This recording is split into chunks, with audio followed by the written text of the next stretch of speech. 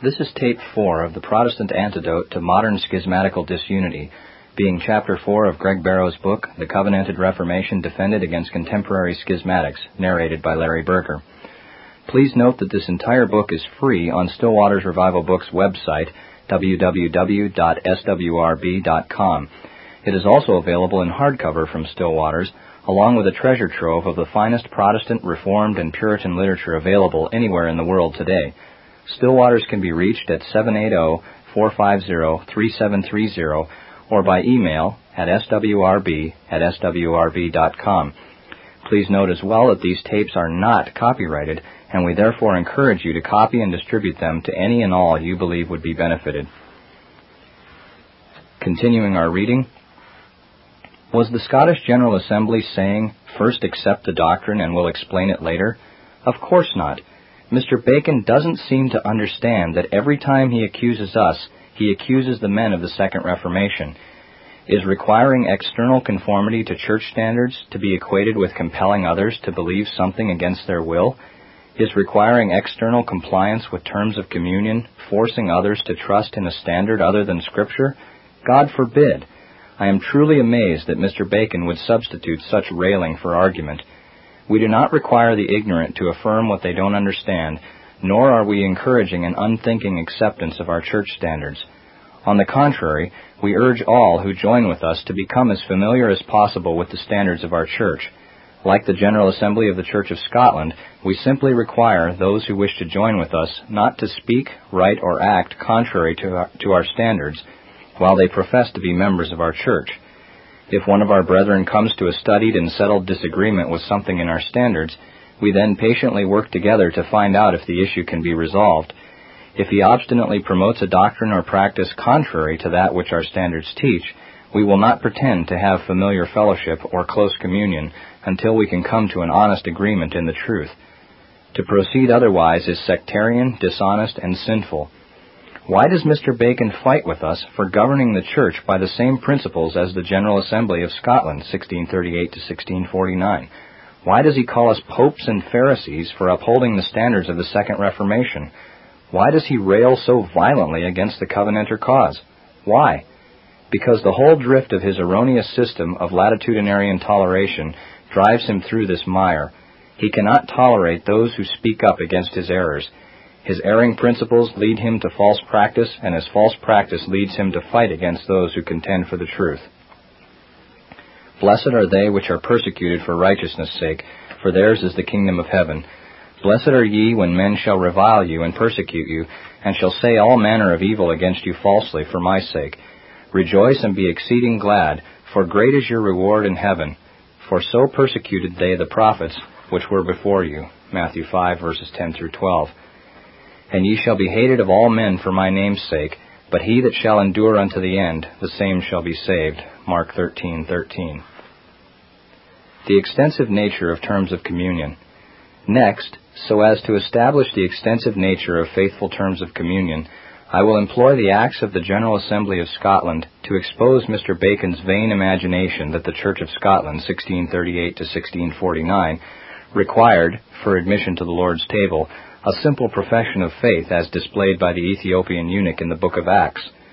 I will assume from what has been said thus far that I may dispense with proving that the Acts of General Assembly require, quote, an acknowledgement of the Old and New Testament to be the Word of God and the alone infallible rule of faith and practice as a legitimate term of communion.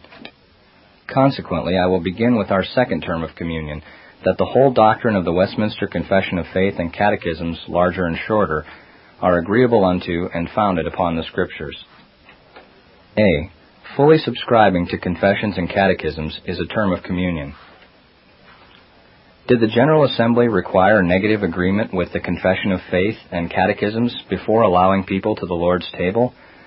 Was it necessary to refrain from speaking or writing against these standards if one wished to come to their communion table? Yes. Quote, March 26, Session 7, 1638. The Assembly alloweth this article.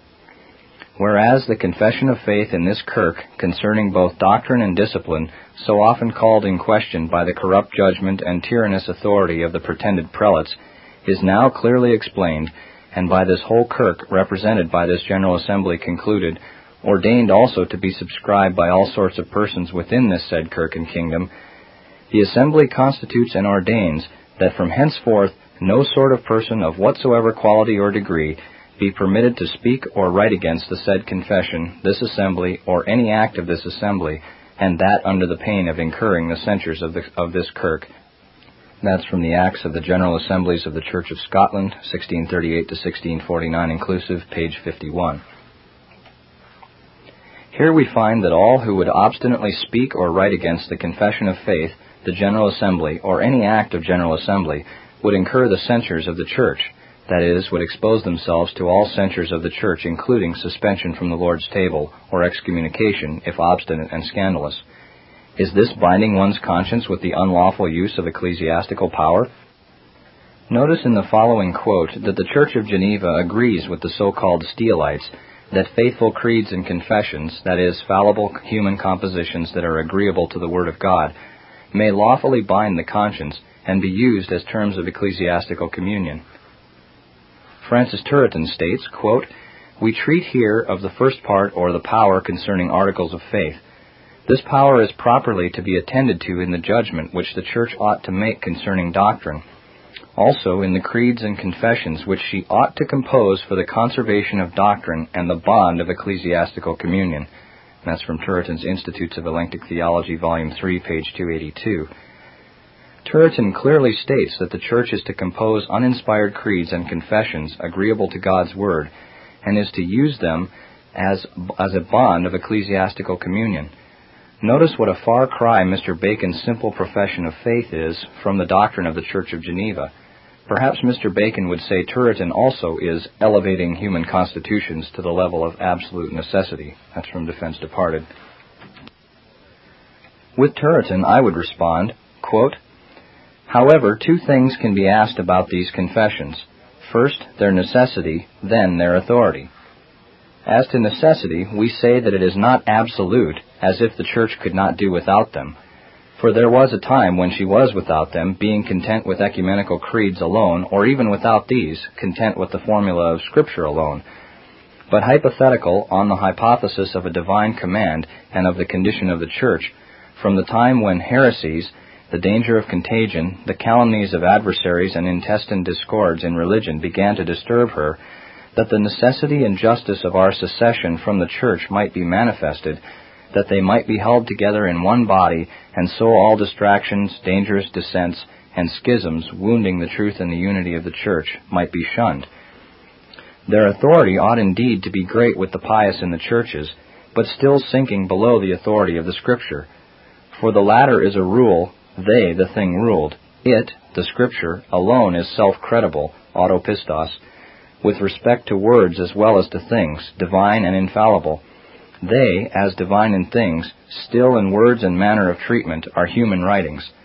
Faith is immediately and absolutely due to it, that is, the Scripture. To them an examination is due, that having been made, if they agree with the Word, faith.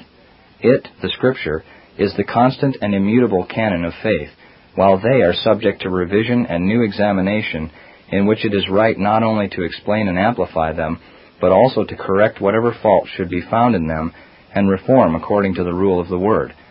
Hence it is evident that they err here in excess who hold such confessions as the rule of the truth itself, and make them equal to the Word of God. They are at best secondary rules, not of truth, but of the doctrine received in any church, since from them can be seen and decided what agrees with or what differs from the doctrine of the Church. Therefore, their true authority consists in this, that they are obligatory upon those who are subject to them in the court of external communion, because they were written by the churches or in the name of the churches, to which individual members in the external communion are responsible, 1 Corinthians 14:32. Hence, if they think they observe anything in them worthy of correction, they ought to undertake nothing rashly or disorderly, atactos, and unseasonably, so as to violently render the body of their mother, which schismatics do, but to refer the difficulties they feel to their church, and either to prefer her public opinion to their own private judgment, or to secede from her communion, if the conscience cannot acquiesce in her judgment. Thus they cannot bind in the inner court of conscience, except inasmuch as they are found to agree with the Word of God, which alone has power to bind the conscience. Therefore they err in defect who acknowledge no authority or a very slight authority in confessions. Such are the neutrals and libertines, who, to consult their own interests, profess nothing certain and determinate, but amid the conflicts of contradictions are undecided and fluctuate, and, falling in with the winds of fortune, bend their sails to their influence. Their religion, consequently, you would properly call, if they have any, a monthly faith, nay, even a daily, hemerobion, or hourly. Unorthodox persons and heretics are such who, seeing that they are checked by such formulas as by a bridle that they may not scatter their errors to the winds, endeavor in every way, either openly or secretly and by cunning, to destroy their authority, as was done by the Arminians, who frequently have calumniously charged us with ascribing to these formulas an authority canonical and equal to the Scriptures, when they were read and explained in the public assembly, as if they were considered as the very Word of God. But the groundlessness of this accusation appears from the acknowledged difference between confessions and the Word of God. And that's from Turretin's Institutes of Elenctic Theology, Volume 3, pages 284 and 285. We ask the reader to notice that Turretin charges those like Mr. Bacon of being guilty of using the tactics of the Arminians when they unjustly and calumniously attack others and charge them with making faithful subordinate standards equal to the Word of God. Mr. Bacon applies these Arminian tactics when he says, quote, "The National Covenant Confession of Faith is to be sworn not because the Church has required it, but because it is an accurate representation of the sense of God's law. It is not, as the Steelites claim, because the Church's testimony tells us what to believe." And again, "We praise God for His grace that the apostles did not multiply burdens and lay them on the backs of God's people, as did the Pharisees in Rome, and now these newest children of the Pharisees, the Steelites." And again, "The Steelites are at a significant disadvantage here in that they do not have a pope, or perhaps it would be more accurate to say they have too many popes." Those are all from Defense Departed. Notice how Mr. Bacon will libel us with the odious names of popes and Pharisees in the vain hope of convincing the simple-minded by the use of disparaging language. Before I continue, and to restrain evil thoughts from rising up from within those who agree with my sentiments, I will quote from James Pierce's Vindication of Dissenters. Quote, "Bear patiently, my brethren, the indignity offered you, and the less you see there is of respect and civility in their treatment, the more cheerfully accept our friendship." And that's from the dedication. "Keep thy tongue from evil, and thy lips from speaking guile," Psalm 34:13. Mr. Bacon seems to think it is warrantable to accuse the PRCE of making her confession of faith equal to the Word of God, simply because we use it as a bond or term of communion for all our members. Like Turretin, we respond by saying, quote, "This power of preserving and vindicating articles of faith is properly to be attended to in the judgment which the Church ought to make concerning doctrine, also in the creeds and confessions which she ought to compose for the conservation of doctrine and the bond of ecclesiastical communion. Their true authority consists in this, that they are obligatory upon those who are subject to them in the court of external communion, because they were written by the churches or in the name of the churches, to which individual members in the external communion are responsible." That's from his Institutes of Elenctic Theology, pages 284 and 285. Not only does Mr. Bacon's slander fly against the PRCE and the General Assembly of the Church of Scotland, but now we have seen that he wishes to accuse the Church of Geneva as well. While I do not conclude that Mr. Bacon is an Arminian, nevertheless he has spoken like one for the second time. Rutherford rebuked him the first time, and Turretin the second, first Scotland and then Geneva. I pray that he will recognize his folly, and that there will be no need for a third rebuke. "He that is slow to wrath is of great understanding, but he that is hasty of spirit exalteth folly." Proverbs 14:29. B. Term number 3, that Presbyterial church government and manner of worship are alone of divine right and unalterable, and that the most perfect model of these as yet attained is exhibited in the form of government and directory for worship adopted by the Church of Scotland in the Second Reformation. 1. The determination of superior courts are authoritative and obligatory, and not consultatory only.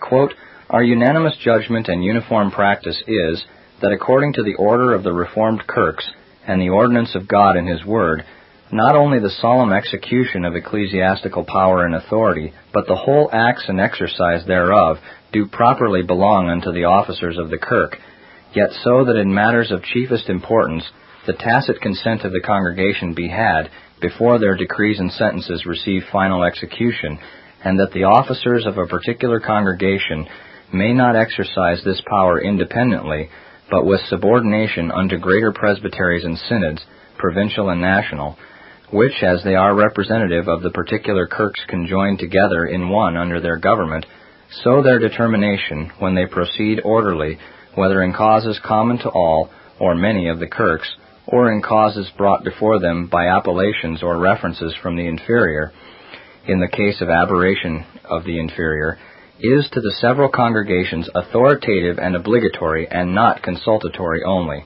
And that's from the Acts of the General Assemblies of the Church of Scotland, page 108.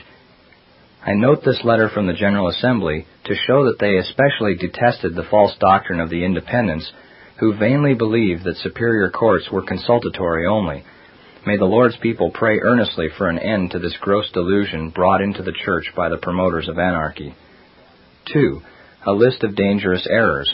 Quote, "Nevertheless, we also very sensible of the great and imminent dangers into which this common cause of religion is now brought by the growing and spreading of most dangerous errors in England to the obstructing and hindering of the begun Reformation, as namely, beside many others, Socinianism, Arminianism, Anabaptism, Antinomianism, Brownism, Erastianism, independency, and that which is called, by abuse of the word, liberty of conscience, being indeed liberty of error, scandal, schism, heresy, dishonoring God, opposing the truth, hindering Reformation, and seducing others." And again, that's from the Acts of the General Assembly of the Churches of Scotland, page 333. Notice that the General Assembly faithfully included independency as a dangerous error. As discussed earlier in this book, this is one error that deceives the majority of the professing Reformed churches in the United States and Canada. Independent denominationalism and independent congregationalism equally drink from the foul well of independency. Presbyterianism, as promoted by the Westminster Standards, defends neither independent denominationalism nor independent congregationalism, but rather promotes the establishment of one church in each nation, a covenanted Presbyterian church. It is notable that the General Assembly included independency in the same list with other gross heresies. 3. Those who hold opinions contrary to the form of government or directory for worship are schismatic and sectarian. Quote, "Whosoever brings in any opinion or practice in this kirk contrary to the confession of faith, directory of worship, or Presbyterian government may be justly esteemed to be opening the door to schism and sects." That's the Acts of Assemblies, page 396. Knowing that the General Assembly would censure anyone who is opening the door to schism and sects, we may safely infer that the General Assembly of the Church of Scotland believed that the Presbyterial church government and manner of worship are alone of divine right and unalterable, and that the most perfect model of these as yet attained is exhibited in the form of government and directory for worship adopted by the Church of Scotland in the Second Reformation. These things were undoubtedly made terms of communion by the Scottish General Assembly. C. Taking and renewing covenants are a term of communion. Term number 4, that public social covenanting is an ordinance of God, obligatory on churches and nations under the New Testament, that the National Covenant and the Solemn League are an exemplification of this divine institution, and that these deeds are of continued obligation upon the moral person, and in consistency with this, that the renovation of these covenants at Arkansas, Scotland, 1712, was agreeable to the Word of God. Quote, "Act for taking the covenant at the first receiving of the sacrament of the Lord's Supper.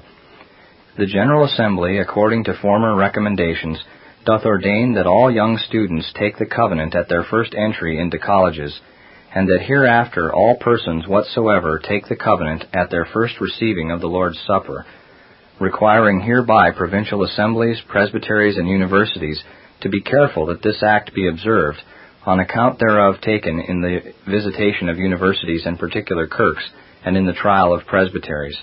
That's the Acts of Assembly, page 422. And again, that all students of philosophy, at their first entry and at their laureation, beholden to subscribe the solemn league and covenant, and be urged thereto, and all other persons as they come to age and discretion, before their first receiving the sacrament of the Lord's Supper. The Acts of Assembly, page 368. Why would the General Assembly ordain that all persons whatsoever take the covenant at their first receiving of the Lord's Supper, or that all other persons as they come to age and discretion must take the covenant before their first receiving of the sacrament of the Lord's Supper, if knowledge of the solemn league and covenant was not a prerequisite term of communion?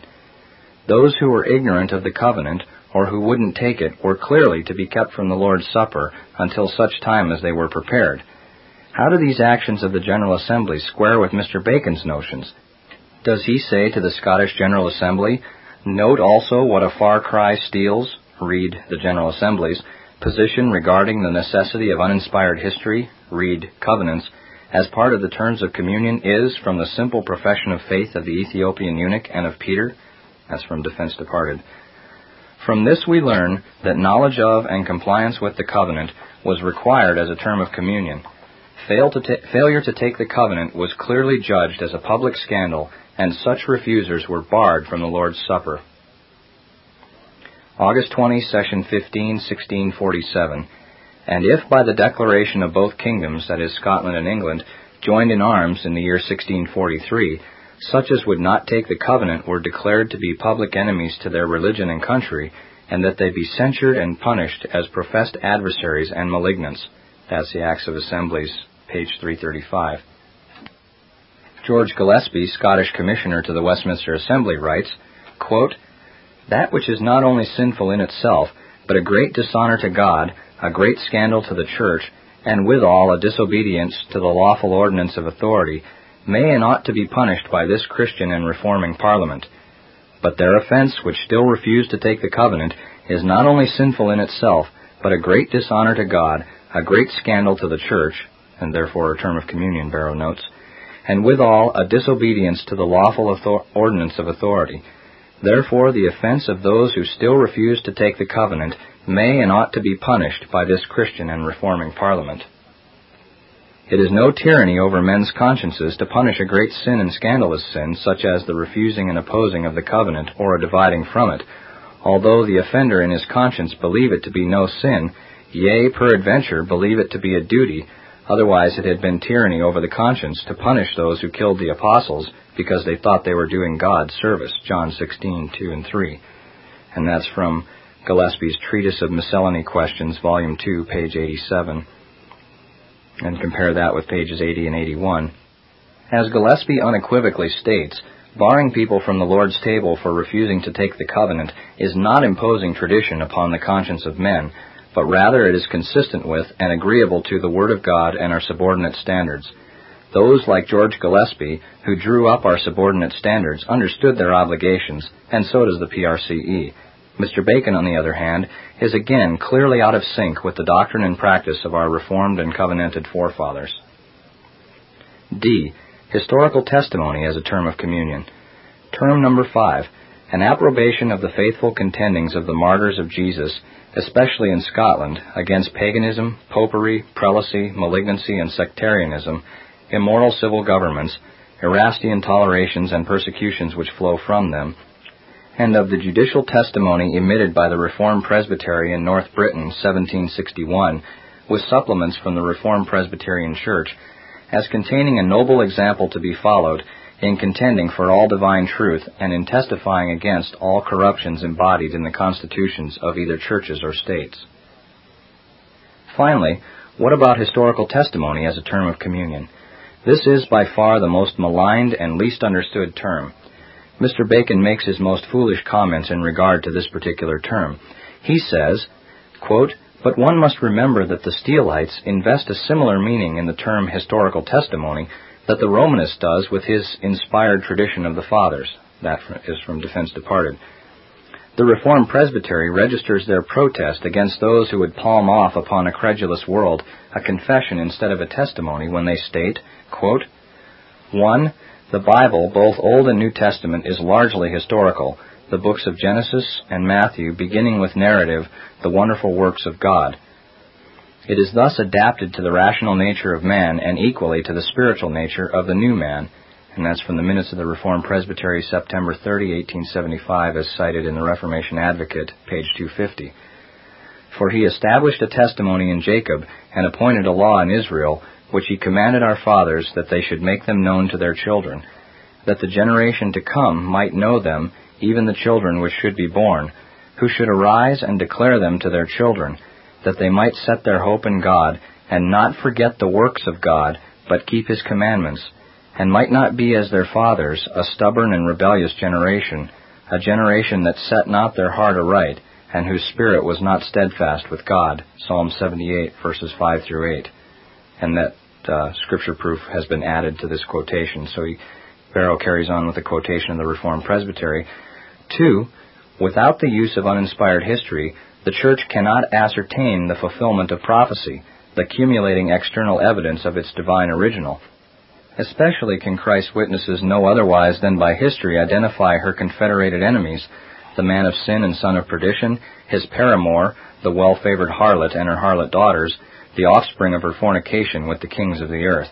That's the Minutes of Reformed Presbytery, September 30, 1875, as cited in the Reformation Advocate, page 250. Then he said unto them, Nation shall rise against nation, and kingdom against kingdom, and great earthquakes shall be in divers places, and famines and pestilences, and fearful sights and great signs shall there be from heaven. But before all these they shall lay their hands on you, and persecute you, delivering you up to the synagogues and into prisons, being brought before kings and rulers for my name's sake. And it shall turn to you for a testimony. Settle it therefore in your hearts, not to meditate before what ye shall answer. Luke 21, verses 10 through 14. Again, the scripture proof has been added.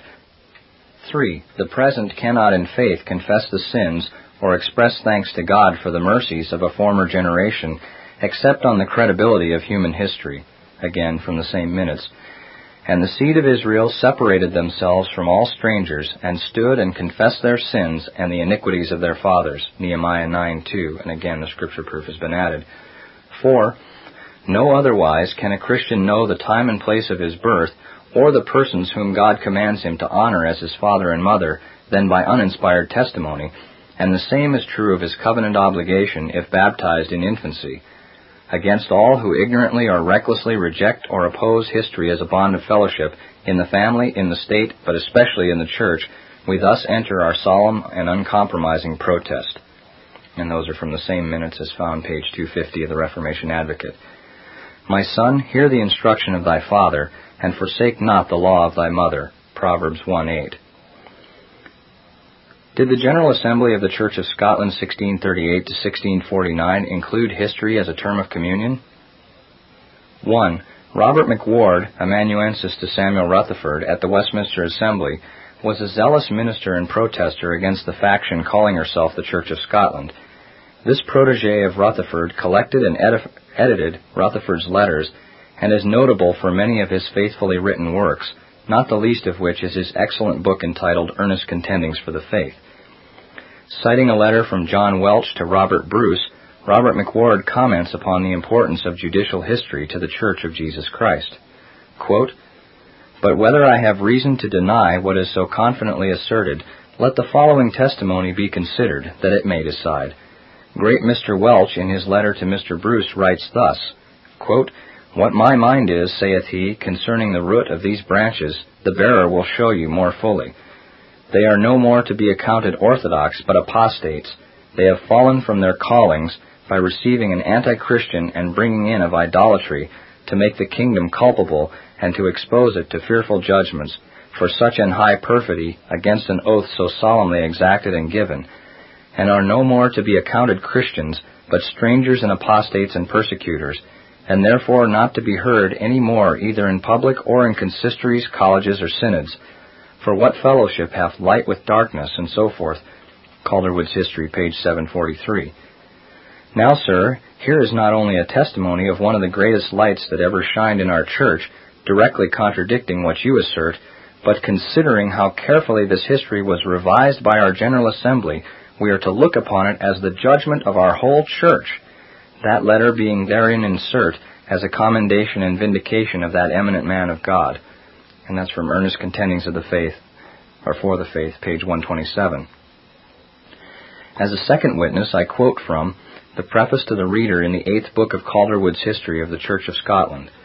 Quote, "As, therefore, we are hopeful that this notable history, compiled and written by such an accomplished and credit-worthy author, thereunto appointed and authorized by the General Assembly of the Church of Scotland, several times revised, amended, and at length approved, as could be evidenced by the acts of our Assembly, which herewith had been published for verification, if our church registers had not been seized, will be the more commended and endeared unto thee, that it is almost the only monument left, all the public registers of the Church of Scotland having, as was hinted, by divine permission, for our farther trial and affliction, lately fallen into the hands of the prelates and their partners, the known enemies of her true liberties."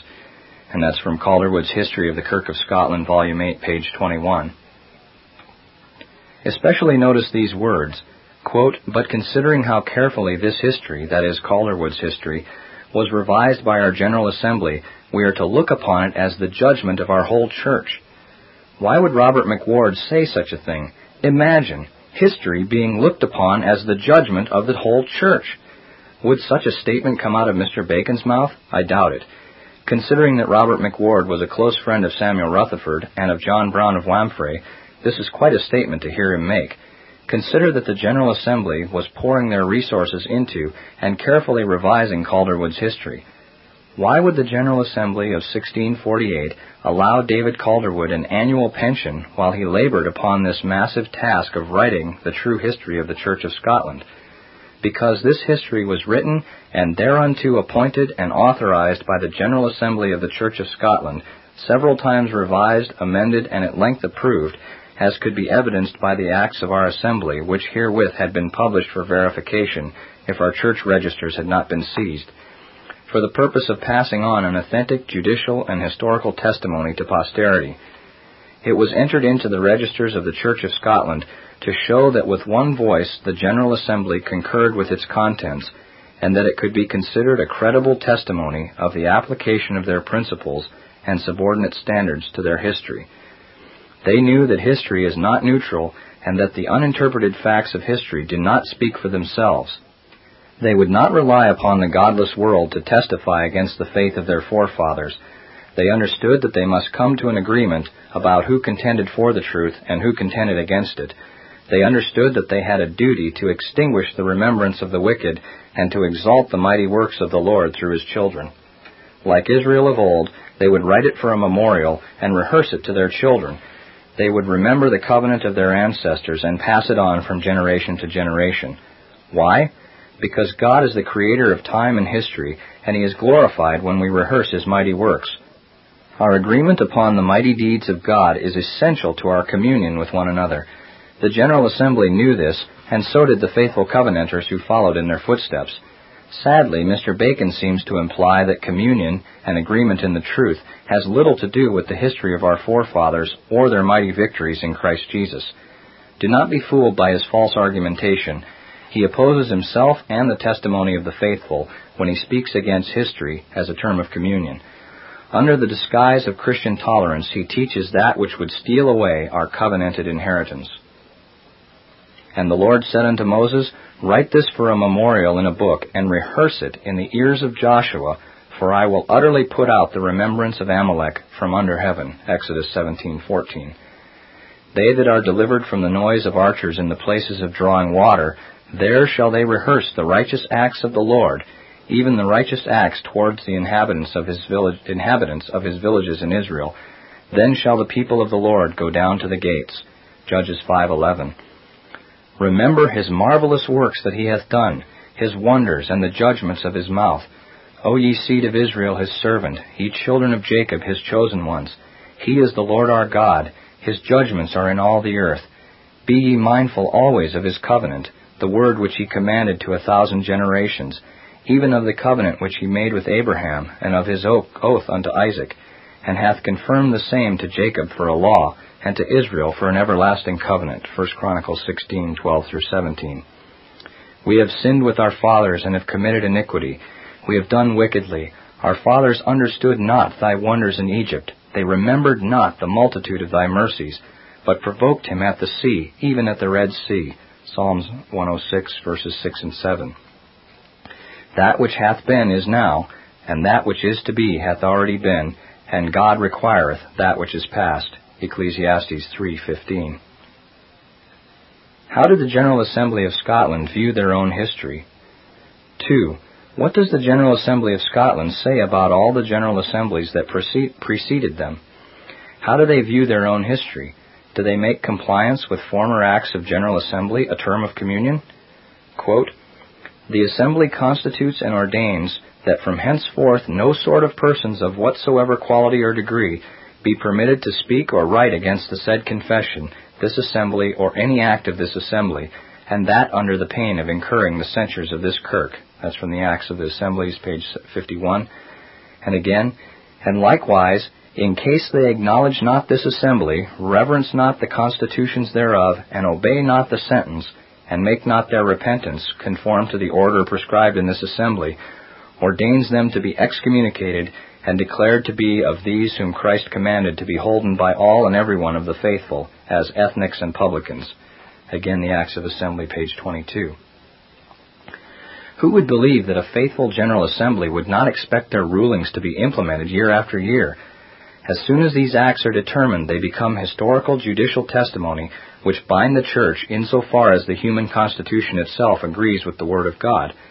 As is standard Presbyterian practice, those who willfully and obstinately refuse to abide by the faithful rulings of General Assembly are excommunicated.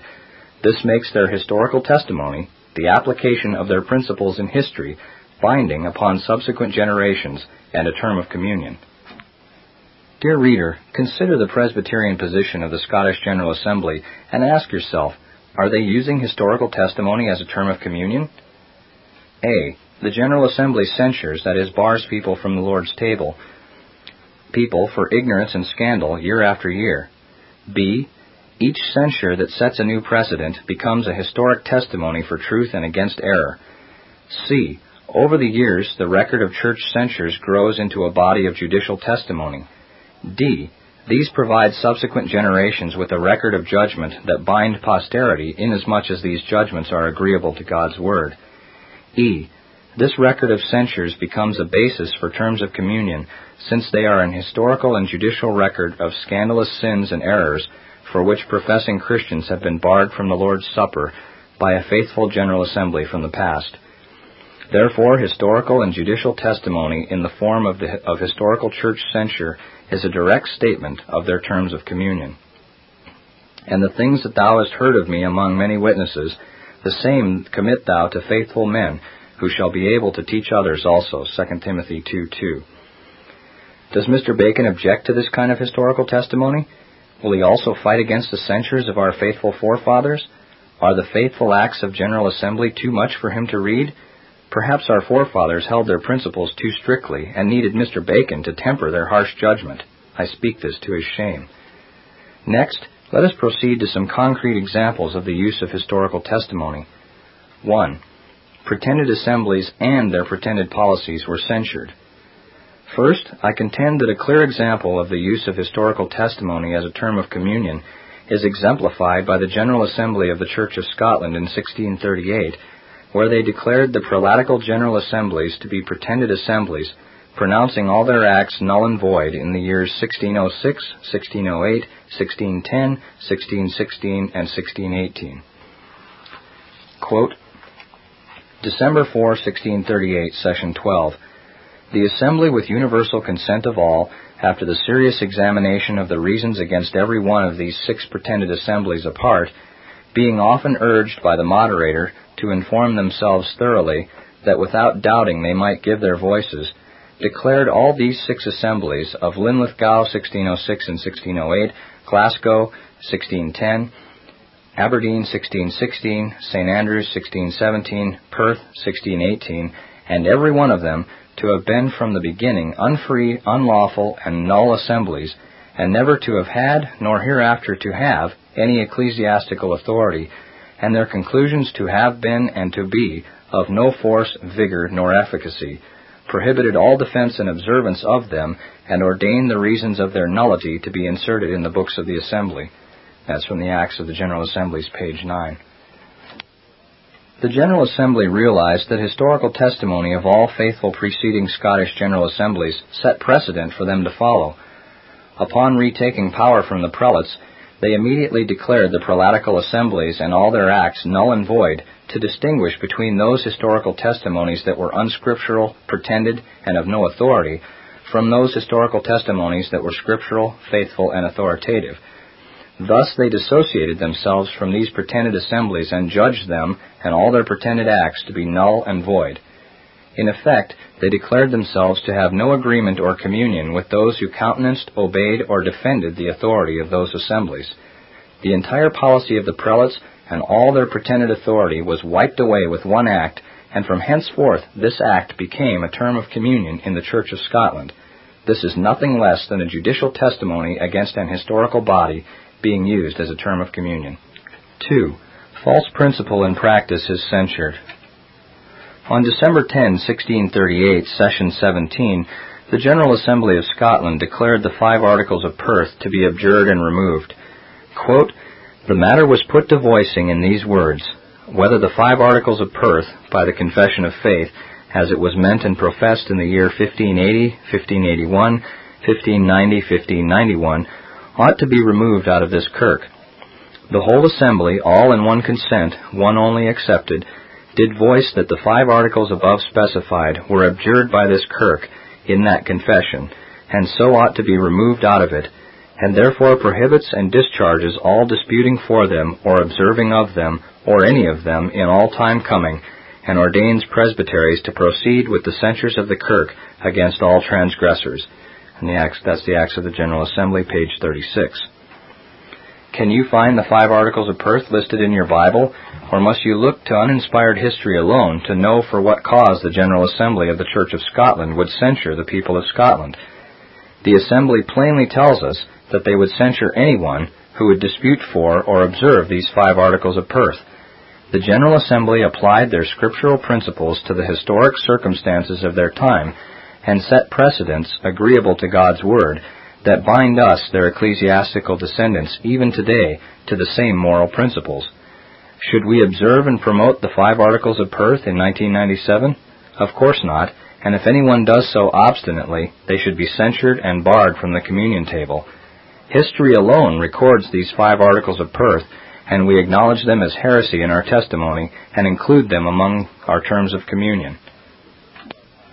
As we rehearse to our posterity God's mighty works of overthrowing the wicked, we must teach them that these 5 Articles of Perth are heresy, and that those who love and defend them must be considered scandalous. This was clearly the practice of the Church of Scotland in the Second Reformation, is identical to the practice of the faithful Covenanters of Scotland and America in later years, and continues as the practice of the PRCE today. 3. Schisms from the past were censured, and association or agreement with them were made terms of communion in all time coming. Not only was promoting and defending the pretended authority, the unbiblical principles and practices of the prelates censurable, and thus a faithful term of communion, but even presently associating with and promoting these historically censured groups is a faithful term of communion. While the General Assembly of the Church of Scotland, 1638 to 1649, would maintain that the Episcopal Church was a true church as to its being or essence, they would not recognize the authority of the prelates' pretended judicatories, and they sternly warned all professors of the true religion in Scotland that censure would certainly follow anyone who accepted, defended, or obeyed their pretended authority. Quote, Act of the General Assembly at Glasgow, Session 16, December 8, 1638. It was also cleared that episcopacy was condemned in these words of the confession, his wicked hierarchy. We have in the Book of Policy, or Second Book of Discipline, in the end of the 2nd chapter, this conclusion agreed upon.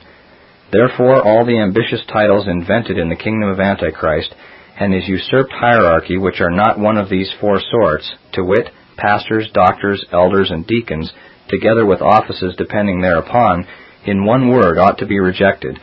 The whole assembly most unanimously, without contradiction of any one, and with the hesitation of one Allenerly, professing full persuasion of mind, did voice that all episcopacy different from that of a pastor over a particular flock was abjured in this kirk, and to be removed out of it, and therefore prohibits under ecclesiastical censure any to usurp, accept, defend, or obey the pretended authority thereof in time coming. That's the Acts of Assembly, page 34. Do you think that these men intended their posterity to continue to censure those who obeyed the Episcopalian daughter of Antichrist? Their historical testimony was, and is, to be upheld, published, and promoted in time coming, and all who fail to recognize that it is agreeable to God's Word are to be kept from the Lord's table. Again, we see in the Acts of the General Assembly a judicial testimony binding subsequent generations to obedience and censuring all who will not comply for all time coming. Each of these attainments are not to be receded from. We must gratefully receive the faithful judgment of past General Assemblies and compare their rulings with the Word of God. Nevertheless, whereto we have already attained, let us walk by the same rule, let us mind the same thing. Philippians 3:16. Once we confirm that their ruling was agreeable to Holy Scripture, we may continue to apply their judgment to the present day. Not only are we to adhere to faithful attainments of the past, but we are duty-bound to testify against the prevalent sins of our times. Again, the General Assembly recognized the need for constant vigilance in this regard, and they protected the Church from the contagion of backsliding ministers by framing yet another needful term of communion. Quote, Act for censuring ministers for their silence and not speaking to the corruption of the time. August 3, 1648, Ante Meridiem, Session 26. The General Assembly, taking to their serious consideration the great scandals which have lately increased, partly through some ministers their reserving and not declaring of themselves against the prevalent sins of the times, partly through the spite, malignity, and insolency of others against such ministers as have faithfully and freely reproved the sins of the times without respect of persons, do therefore, for preventing and removing such scandals hereafter, appoint and ordain that every minister do by the word of wisdom apply his doctrine faithfully against the public sins and corruptions of these times, and particularly against the sins and scandals in the congregation wherein he lives, according to the Act of the General Assembly, 1596, revived by the Assembly at Glasgow, 1638, appointing that such as shall be found not applying their doctrine to corruptions, which is the pastoral gift, cold and wanting of spiritual zeal, flatterers and dissembling of public sins, and especially of great personages in their congregations, that all such persons be censured according to the degree of their faults, and continuing therein be deprived, and according to the Act of General Assembly 1646, Session 10, that beside all other scandals, silence or ambiguous speaking in the public cause, much more detracting and disaffected speeches, be seasonably censured. And that's from the Records of the Church of Scotland, page 509.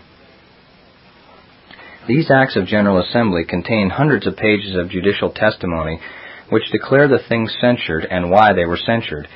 Every precedent-setting censure adds to their list of terms of communion. Every new heresy and every new enemy testified against is added to a growing list of those things that will bar someone from the Lord's Supper. Every time an authoritative judicatory rules correctly, that is, in accordance with Scripture, and precedentially, they make a new judicial testimony for the truth and against error. Is Mr. Bacon also against the authority of General Assemblies? As a professed Presbyterian, he should recognize that historical testimony and judicial testimony are terms of communion in every church court that has a history. What does Mr. Bacon call judicial precedent? Is this not binding historical testimony? Why does he rail at us for doing what is unavoidable? The Acts of faithful General Assemblies provide us with a record of historical terms of communion and are the single most important source we have in determining the footsteps of the flock at that period of time. Though these documents are fallible, they nevertheless, once confirmed to be agreeable to God's Word, may be considered faithful until proved otherwise. Though they are subordinate, they may be considered authoritative until proved otherwise and adjusted. Because mere men have pronounced judgment upon the events of history does not necessarily mean they have done so incorrectly. These testimonies serve their intended purpose in promoting peace and uniformity in the Church. David Steele comments, quote, Whether in the light of God's Word, history and argument are to be inseparably joined with doctrine in the testimony of the Church, is the question. The affirmative we maintain, The negative is asserted in the preface to Reformation Principles Exhibited, which is formerly the testimony of the RPCNA, and urged by the Covenanter, that is, the magazine. What saith Scripture? The case of Stephen, the proto-martyr, under the Christian dispensation, will serve for both proof and illustration, Acts 7:1 and so forth. This witness begins his testimony with history, commencing with the call of Abraham and ending at his own time. From the 51st to the 53rd verse, he applies the facts of history and doctrines declared to the case in hand, and this he does in argumentative form. Take the case of the blind man restored to sight, John 9:13 through 34. The former of these witnesses was stoned to death, that is, Stephen. The latter excommunicated, that is, the blind man who was restored, for stating facts and arguing from them. These two examples are deemed sufficient at present for proof and illustration. But it may be said, these are inspired records, scriptural examples. True, and just because they are inspired instances of testimony bearing, we adduce them to establish and illustrate our position, which they irrefragably do. But what has this to do with uninspired mere human history as a part of the testimony? Much every way, chiefly with reference to covenanting. Their very designation, covenanters, one would suppose sufficient, if received in its historical import, to establish the truth of our position. But we waive that for the present. There are two kinds of faith, distinct but inseparable, and as already stated, the kind of faith is determined by the kind of testimony, while both are required by God's Word and by the condition of human society. The one, for the sake of a distinction, is called divine faith, the other human. If we receive the witness of men, the witness of God is greater, 1 John 5:9. Christ said to the Pharisees, "It is also written in your law that the testimony of two men is true," John 8:17. See also Matthew 18:16. Now it is obvious that facts rather than principles constitute testimony, and it is undeniable that the Holy Scriptures sustain the credibility of human testimony, though uninspired. Still, the witness or testimony of God is greater. Hence I reason thus: the Lord Jesus, whose name is the Word of God, the faithful and true witness, having it in charge to reveal and execute the purposes of God, and the devil, the father of lies, who sinneth from the beginning, being assiduously engaged in falsifying the revealed will and resisting the execution of the purposes of Jehovah, Revelation 5:9 and 12:7, both these leaders are accompanied by their respective partisans of the human family. Protestants generally agree that popery is a diabolical organization against Christ and truth. That Christ is a divine person is a doctrine of Scripture, John 1:1, but this is questioned by the devil, Matthew 4:6, though admitted by the Church of Rome. Christ, being divine, is the object of worship. To this popery assents. But Christ is also mediator between God and man. Well, popery admits this also, and resists only the exclusive mediation of Christ, which office the Romish Church distributes among Christ, Mary, angels, and so forth. And we know both the errors and idolatries as facts in the history of popery. True, we may and ought to try both by God's Word. On the other hand, we know that Christ is the Son of God, and that we ought to honor the Son even as we honor the Father. We know these things, I say, not only as doctrinally declared, but also as exemplified in the faith and practice of the Church of God in all ages. Of the three men who visited Abraham, Genesis 18:12, the patriarch worships only one, verse 22. The unbelieving Jews claim Abraham as their father, but refused to do the works of Abraham, and so falsified their claim, John 8:33 and 39. We claim to be the seed of Christ's covenanted witnesses in Britain and Ireland, but unless we walk in the steps of their faith, our professed attachment to that faith will avail us nothing. But it may be said, who denies all this, or what has this to do with the matter of a testimony? Everything. That many of our former brethren are aiming to copy their noble example, including the Covenanter, is a matter of our joy and thanksgiving to God. But how? As individuals? As congregations? As judicatories? If so, it is all right, so far as they followed Christ. Still, Christ enjoins it upon us to go forth by the footsteps of the flock, Song 1:8. These footsteps are Christian practices, that is, they are the application of principle, scriptural principle, to individual and social life. Let it be noticed that Christ counsels inquirers to follow the footsteps of the flock, thus making those footsteps at once directive and authoritative. We can know the footsteps, the Christian and social practice of our covenanted fathers, only by history, and through the same medium alone do we come to ascertain the very arguments by which they defended both their faith and practice. My faith may be designated human, or if you will, even popish. Still I am not ashamed to own that the practice of Cameron, Cargill, Rennick, and those with whom the martyrs were associated is directive to me and authoritative also. Indeed, I am bound to bring even their principles and arguments to the law and the testimony, but history alone will supply me with these, which, that it may do, I must have it in an authenticated form. In this matter the Lord Jesus will not allow us to walk at random. Go thy way by the footsteps of the flock. The great outlines of the mediator's special providence and of the Church's faithful contendings must ever be before her children, sanctioned by her authority in a judicial form, that posterity may see how she has walked with God in the wilderness, as also wherein she may have acted perfidiously in view of her solemn covenant engagement. And that was printed in the Covenanter, May 1856, page 303, and as republished in Stillwater's Revival Books, Apostasy in the RPCNA.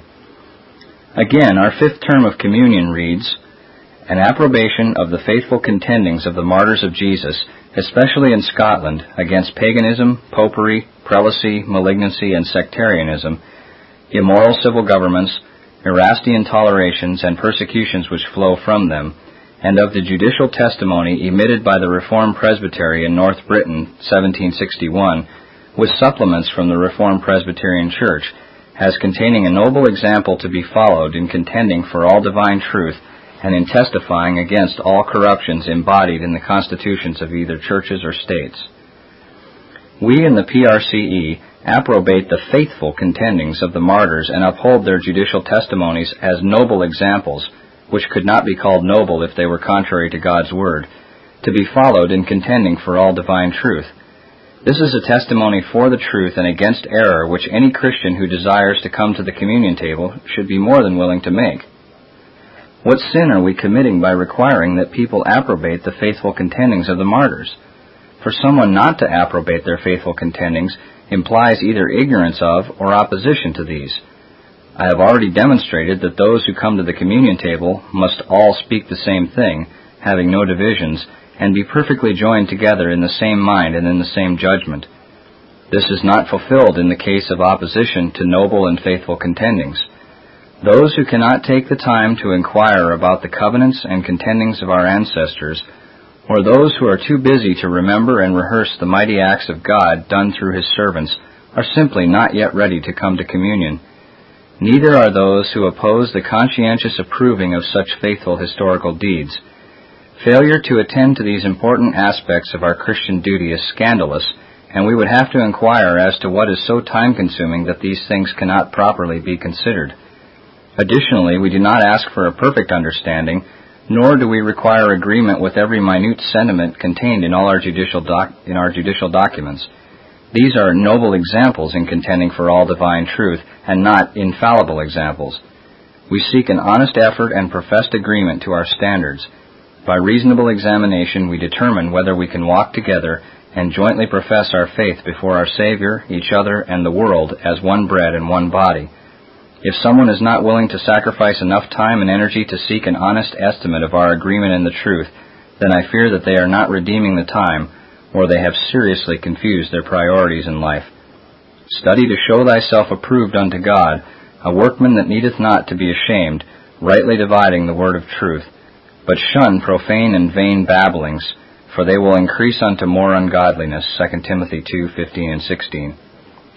Are our terms of communion too lengthy?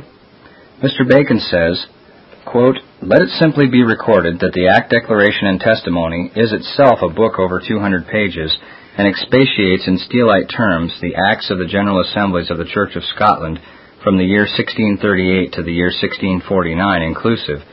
That book contains an additional 500-plus pages of historical rulings, acts, and testimonies. Of course, that material contains references to still other material, and so forth.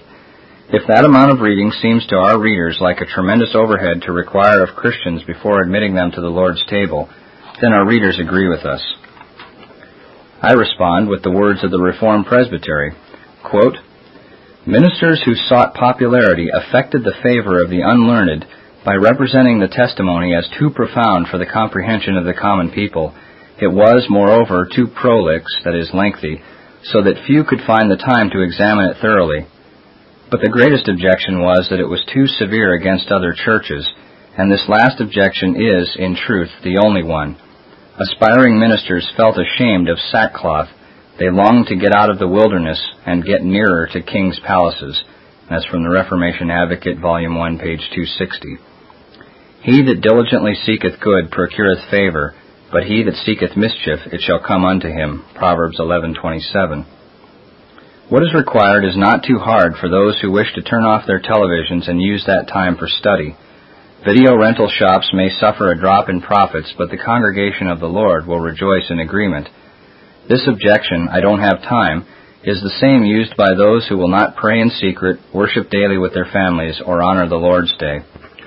Quote, "O hearken to this, all ye that live quietly in the omission of closet or family prayer, of solemn fasting or communion in the blessed supper of the Lord. Hath God abated you of the price that others must give? Hath he granted a new way of heaven for you? Must others make religion their business, and you neglect it where you please?" And that's taken from Richard Steele's A Remedy for Wandering Thoughts in Worship from 1673, page 225. The objections that it's too hard and I don't have the time are typically spoken by the same people who can sing along with the television commercials and name every actor and actress in Hollywood. Who is Harrison Ford? No problem, they say. If that was on the communion exam, we could study all day. What is the doctrine of justification by faith? Come on, they say, now you're asking too much. Is it asking too much to become acquainted with the standards of truth that our martyred forefathers died to uphold? To those who won't be inconvenienced, and to those who might be convinced by Mr. Bacon's arguments, I plead with you to look forward to the day of judgment and see if you will then say, "I didn't have time." "Ephraim compasseth me about with lies," Hosea 11:12. Oh, how often may the Lord say over us, "These people compass me about with lies." What a generation of vipers are here, like the viper that is speckled without and poisonous within. Moses took a veil when he spake to Israel, and put it off when he spake to God. But the hypocrite doth quite the contrary. He shows his best to men, his worst to God, but the Lord sees the veil and the face, and it is hard to say whether he hates more the veil of dissimulation or the face of wickedness. And again, that's from Richard Steele's Remedy for Wandering Thoughts in Worship, page 153. Do not deceive yourself. You do have time to read what is required for preparation to come to the communion table, and in most cases, you have already been given more than enough time. Mr. Bacon may want to accommodate his practice to the lax sentiments of the modern man, but God's requirements are still the same. Mr. Bacon may wish to find the lowest common denominator, simple profession, so that everybody who visits his church in Rowlett can participate in communion, but thankfully we know that this Romish view will be judged and destroyed forever. Until then, we will continue to pray against this latitudinarian view and pray for the repentance of all who seduce God's people with these lies. The Holy Lord of hosts will not allow it. If you will not sanctify him, he will sanctify himself. If you that worship him will not bear witness of your serious attendance to his holiness, he must bear witness to it by his judgments on you, which indeed are not always visible, but ever certain. Not a man in the congregation, but the holy God is sanctified by him or upon him. Little do we know what invisible dreadful effects there are of this daily in our congregations. And if our dear Redeemer did not stand as a screen between us and his wrath, the best of us would quickly feel the effects of his displeasure. And that's from Steele's Remedy for Wandering Thoughts in Worship, page 34. And unto the angel of the church in Sardis write, These things saith he that hath the 7 spirits of God, and the 7 stars. I know thy works, that thou hast a name that thou livest, and art dead. Be watchful, and strengthen the things which remain, that are ready to die, for I have not found thy works perfect before God. Remember therefore how thou hast received and heard, and hold fast and repent. If therefore thou shalt not watch, I will come on thee as a thief, and thou shalt not know what hour I will come upon thee. Revelation 3:1-3. Is the PRCE guilty of imposing the traditions of men upon the conscience by requiring terms of communion that are unscriptural, as Mr. Bacon slanderously misrepresents? We ask no more than Scripture requires. 1. Scripture is our alone infallible foundation. Subordinate standards are used to promote purity and agreement. 2. We subscribe our Confession of Faith and Catechisms, that is the Westminster Confession of Faith and Catechisms, because they agree with God's Word. 3. Our form of government and directory for worship are identical to the Scottish Church in her best and purest times, and we uphold them because they agree with God's Word. 4. Our perpetually binding covenants are remembered and renewed, again because they agree with God's Word. 5. The testimony of the faithful contending of the martyrs is not forgotten, and historical testimony is observed insofar as it agrees with the Word of God. O love the Lord, all ye his saints, for the Lord preserveth the faithful, and plentifully rewardeth the proud doer. Psalm 31:23. Mr. Bacon absurdly condemns our last term of communion. 1. The last major insult that Mr. Bacon has leveled against us regards our last term of communion. I have separated it from the others to draw special attention to the absurdity of this attack. Our sixth term of communion reads, practically adorning the doctrine of God our Savior by walking in all his commandments and ordinances blamelessly. Mr. Bacon says, quote, but this brings us to the sixth term of communion, practically, that is, in practice, adorning the doctrine of God our Savior by walking in all his commandments and ordinances blamelessly. We should carefully examine this term of communion. It is not promised, as God gives me grace, or I shall endeavor. Rather, the promise is simply to do it. And that's from Defense Departed. This ridiculous allegation is really too childish and mean-spirited to dignify with a response, but I have been given the task, and I will attempt to carry it faithfully to completion. Thou shalt not bear false witness against thy neighbor, Exodus 20:16. Thou shalt not raise a false report. Put not thine hand with the wicked to be an unrighteous witness, Exodus 23, verse 1. Mr. Bacon, in his sinful effort to try to attack and misrepresent every term he can, has taken this to the ultimate extreme.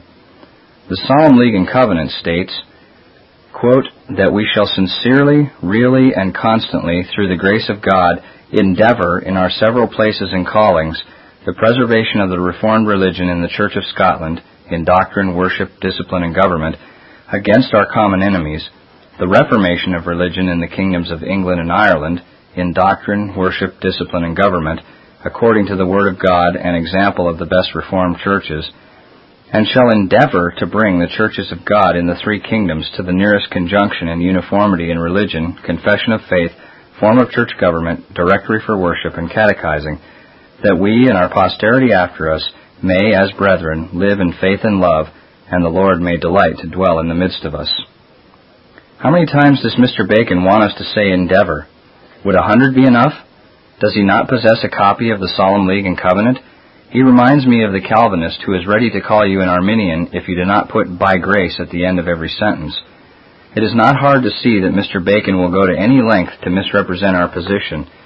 When a person is called upon to interpret a document, is it fair to dissociate all the previous articles from the last one? Is that the scholarship of a man of integrity? 2. We now proceed from bad to worse. Mr. Bacon says, quote, additionally, we must remember that this promise is coming from one who has not been required anywhere in the terms of communion to confess his own sinfulness, his own inability, his own profession of faith in Christ, or his own dependence upon the mercy of God and his Spirit. That's from Defense Departed. A solemn acknowledgment of public sins and the breaches of the covenant is 2 pages long and is included in our terms of communion under term number 4.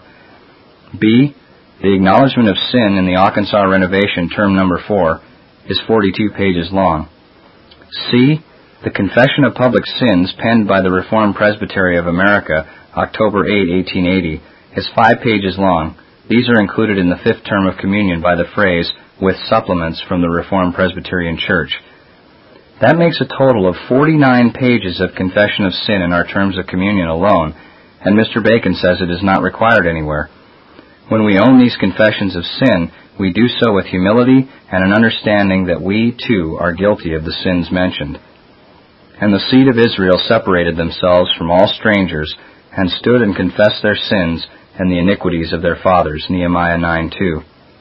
O Lord, according to all thy righteousness, I beseech thee, let thine anger and thy fury be turned away from thy city Jerusalem, thy holy mountain, because for our sins and for the iniquity of our fathers, Jerusalem and thy people are become a reproach to all who are about us.